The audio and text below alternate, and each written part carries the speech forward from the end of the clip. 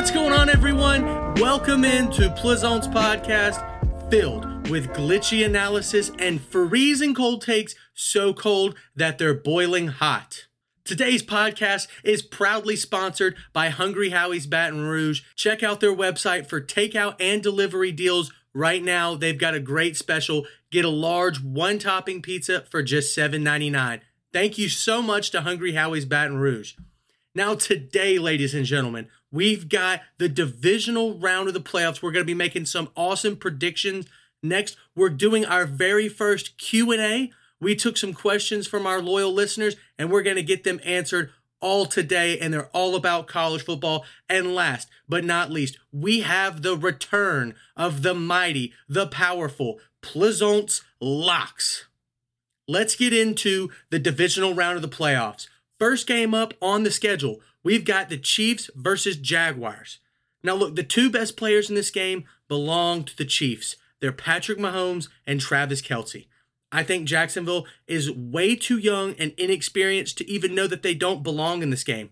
This reminds me of the 2018 Jaguars when they went up against Tom Brady, Rob Gronkowski, and Bill Belichick, with Jalen Ramsey, Leonard Fournette, and Blake Bortles. But instead of Tom Brady and his lack of weapons that season, it's the most talented quarterback of all time, the greatest tight end of all time, and one of the best offensive coaches in the history of football.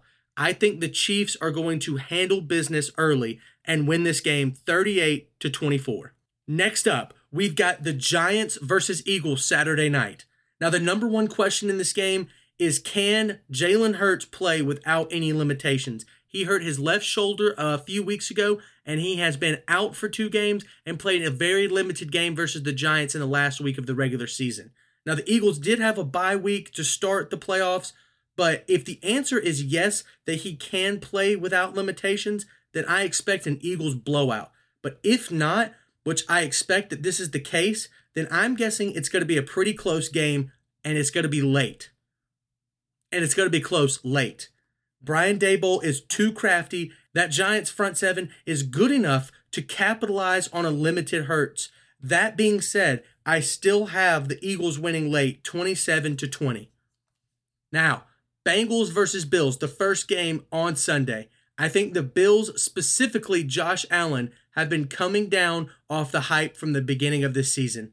They've won 8 in a row, but I don't respect the competition in those 8 games. Their best win in that period was against the Lions in a last-second win, and the Lions missed the playoffs this year. Now, on the other hand, the Bengals are missing 3 of their starting offensive linemen, which I think is key. Okay, Jonah Williams was just ruled out today. I'm not sure who I like better. I really don't have a strong prediction about this game, but my gut says to take the better quarterback, and right now, in my opinion, the better quarterback is Joe Burrow. Final score, 24-23, Bengals win with a last-second field goal from their ballsy kicker, McPherson. Last but certainly not least, we've got the Cowboys versus 49ers. To me, the 49ers have the best roster in football, top to bottom. If we're talking blowouts, I think this is one of the most likely games to be a blowout. Dak Prescott is not good enough to win a game against the best defense in football, especially when they're going to take away the running game. Kyle Shanahan has been masterful in keeping Brock Purdy confident and enough to make good plays throughout an entire game multiple times. I don't see that changing this time. Final score, 34-17 49ers. Okay, this is a first right here. Let's take some questions. Let's talk college football. I took some questions today from some loyal listeners, and if you have any questions yourself that you want answered by yours truly, please leave some comments below in our YouTube video or on TikTok. I will be more than happy to answer them. Our first question, will there be a Pac-12 team in the playoff next year?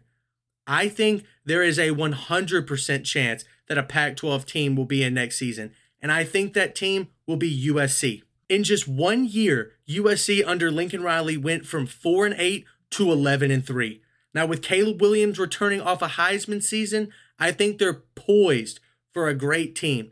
Plus, they did all this without their star wide receiver and former Biletnikoff winner, Jordan Addison. So I'm buying a ton of USC stock. I'm buying a ton of USC stock next season. They have 5 tough games this upcoming year against Notre Dame, Oregon, UCLA, Washington, and Utah. But I think all 5 teams did not improve enough to compete with how USC did so far this offseason. I think that USC has a tremendous chance to get in. They have one of the most explosive offenses in the entire country, and they're going to dominate the Pac-12 next year. Our second question from our listeners: what are my early Heisman predictions? Here are my top 5 Heisman finalists for next season. It's way too early to predict this, but here I go. First up, Caleb Williams, the only good candidate from this past season. Drake May from North Carolina. He's going to put up insane numbers in a weak ACC conference, with Clemson getting worse. Third, Jordan Travis at FSU. More of the same reasons that I had for Drake May, I have for Jordan Travis. I think that FSU is going to make a ton of noise this upcoming season, and Travis can have another massive year like he did this past season. Fourth, now this is kind of a dark horse candidate, Joe Milton from Tennessee. This guy has a hand cannon strapped to his shoulder. I think that he'll be better than Hendon Hooker, and that's a freezing cold take, so cold that it's boiling hot. Now, last but not least, is truly a freezing cold take. We're talking negative, 50 degrees Celsius. We're talking 0 Kelvin, literally no movement within this take. Bo Nix at Oregon. After the Georgia game, Bo Nix tore the Pac-12 up, and I think he can do it again. Now, this is all going to come down to the Oregon-USC game. If Bo Nix can win that game, he for sure will be in New York next year at the end of the season. All right, moving on. Third question: will Auburn make a bowl game? Let's take a look at the schedule. I think Auburn has 5 gimme games on their schedule: UMass, Cal, Samford, Vanderbilt, and New Mexico State. I expect Auburn to go 5-0 in those games. If they lose one, flip the red alert on. We're going DEFCON 3. There's no chance that Auburn could be a functional football program in the SEC and lose one of those games. It's all going to come down to whether or not Auburn can beat Ole Miss, Arkansas, or Mississippi State. Now, my answer to this question is yes, they can. I think that Tank Bigsby is the best running back in the SEC, and he's going to carry this team to at least one victory out of those 3 games. That'll put Auburn at least 6-6, and you will 1,000% guarantee that Auburn's getting a bowl game next year. If I had to guess, Auburn finishes the season either 6-6 or 7-5. Book it. All right, fourth question from our listeners. Can you give us a Colorado record prediction? I 1,000% can. There's one thing and one thing only that's guaranteed with the Buff season next year. That's an uphill battle. Let's look at some of the winnable games that I think they've got on the schedule. Nebraska, Colorado State, Arizona, and Stanford are all winnable. And because Colorado brought in Deion Sanders, and he brought in a really good coaching staff and a lot of good transfers, I think Colorado has a chance to win 4 of those 5. But I don't think they have a chance of beating TCU, Oregon State, UCLA, Washington State, or Utah, or USC. That's 7 games that I don't think they have a chance of winning. So all in all, I think they either finish 4-8 or 5-7. It's not a bad year, and it's definitely an improvement from last season. I do think they're going to be extremely competitive in a lot of those unwinnable games, but come the second half of most of those games, I don't think that Colorado has the talent, the coaching, or the experience to compete with those top-tier teams in the Pac-12. So, Colorado, 4-8, 5-7. If the win total is around 4.5, that's tough. I'd probably take the under on that. Now, fifth question. Is this Nick Saban's first ever rebuild rather than reload year? Now, let's qualify. A rebuild is taking a program from bare bones and building them into a contender. A reload is just taking a contender and making it a contender for the next season. Now, while I think a rebuild at Alabama versus a rebuild at like Texas Tech looks extremely different, I do think Alabama has about a dozen questions to answer. For starters, who is quarterback one? And will there be a QB competition? Is Jace McClellan good enough to be a bell cow back? Will the same wide receiver core be much improved to start the year and help a new quarterback? Because regardless of who is the quarterback, it's going to be a new one. Who's going to fill Will Anderson's spot on the defense? And et cetera, et cetera. One thing I do like about this team is the amount of national champions left on this roster are few and far between. To have so many players as a collective have that pressure of capturing a ring in a storied school like Alabama, because they'll be one of the only classes to not. And that's a huge motivating factor. I love the return of Seth McLaughlin, J.C. Latham, and Tim Brown. I think this will be one of the most physical Alabama teams that we've seen in the Saban era. Not to mention one of the most electrifying and lockdown corners in college football in Kool-Aid McKinstry. This will not be a heavy favorite Alabama team, but I think that's where Nick Saban does his best work, when Alabama is out of the major media conversation.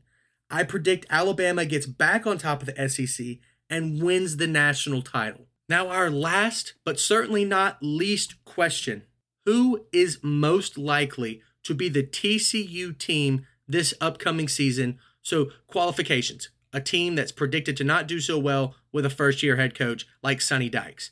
Now, this sounds insane to say, but I think it's Nebraska under new head coach Matt Rule.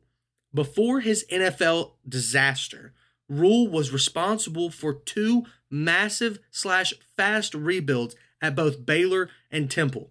I think being around young players is what Rule loves about coaching, and what he has now more than ever is an extremely supportive fan base and an excellent, wealthy booster board. Outside of the Michigan game, Nebraska has very winnable games throughout their entire schedule. Combine that with their improving recruiting class and transfer rankings, and you might have lightning in a bottle with this Nebraska team. I predict that they're going to go 9-3. TCU, to me, this year was an absolute fluke. I mentioned this in my college football SmackDown episode. They went 8-0 against teams with less than 8 wins, but they won those games by a combined 12 points and had 4 one-score games. That doesn't happen every year. I think Nebraska will probably drop a couple of those one-score games, but they will probably be the most surprising team that is not expected to do well with a first-year head coach. Nebraska Cornhuskers, good luck next season. Thanks so much for all my listeners who put in some questions today. It's much appreciated. Be sure to leave a subscribe, a follow, a comment, etc., on our Spotify, YouTube, or TikTok. Thank you guys all so much. It's been a great journey so far. And last, but certainly not least, we are getting into my favorite part, the greatest part, just overall, cannot be debated, the best part of this show, Plizont Locks. Now, these aren't locks per se, but I'm throwing out some lobs tonight, and I'm hoping they get slammed down with authority. First is a college basketball parlay, and second is a divisional round parlay. Okay? College basketball. We've got Kansas in an alternate spread, -3 versus TCU. Kansas is coming off that huge upset versus Kansas State. That was a massive loss for Kansas. I think they rebound and beat TCU tonight. They're playing back in their own arena. I love home favorites in college basketball. Kansas -3 versus TCU. Now, these other two that I've got are just straight up money line. UCLA versus Arizona, who has dropped 3 Pac-12 games. Can't be doing that in the Pac-12. And Iowa State, money line versus Oklahoma State. I don't buy this Oklahoma State team at all. I love Iowa State this year. They've been playing insane. Outside of just one really weird loss to Iowa, Iowa State has been playing phenomenal basketball. So those 3 picks, Kansas -3, UCLA money line, Iowa State money line, will get you plus 460. $100 wins you 460. Slam it. It's a lock. Now, my second parlay, divisional round NFL playoff games. All of these are alternate spreads, safe plays. These are what I view as locks. Kansas City minus 3.5 versus Jacksonville. They're winning the game. The question is just how many points. I don't know if it's 9. I definitely know it's more than 3. Minus 3.5 for the Chiefs. The Eagles minus 2.5 versus the Giants. Like I said earlier, I think the Eagles win late regardless of whether or not Jalen Hurts is healthy or not. I do think they win by more than a field goal, though, so I take 2.5 as a good, safe play. The Cincinnati Bengals plus 10.5 versus Buffalo. I think that Cincinnati is going to win this game, but to play it safe, they are 5.5-point dogs. I doubled it basically to 10.5, so we can play it safe. I know this game is not going to be a blowout. Cincinnati plus 10.5. Last but certainly not least, I think the 49ers are going to blow the Cowboys out of the water, but hey, Vegas knows for a reason. The 49ers are only minus 3.5 favorites. I don't know if I like that. I'm going to take the 49ers money line versus Dallas. All four of those put together, you've got Kansas City minus 3.5, Philadelphia minus 2.5, the Bengals plus 10.5, and the 49ers money line. You've got plus 283. $100 wins you $283. Book it. Slam it. We're going to have a great weekend this week. I hope that everybody has an awesome weekend. Thank you all so much for tuning in to Plizont's podcast, and we'll see you next time.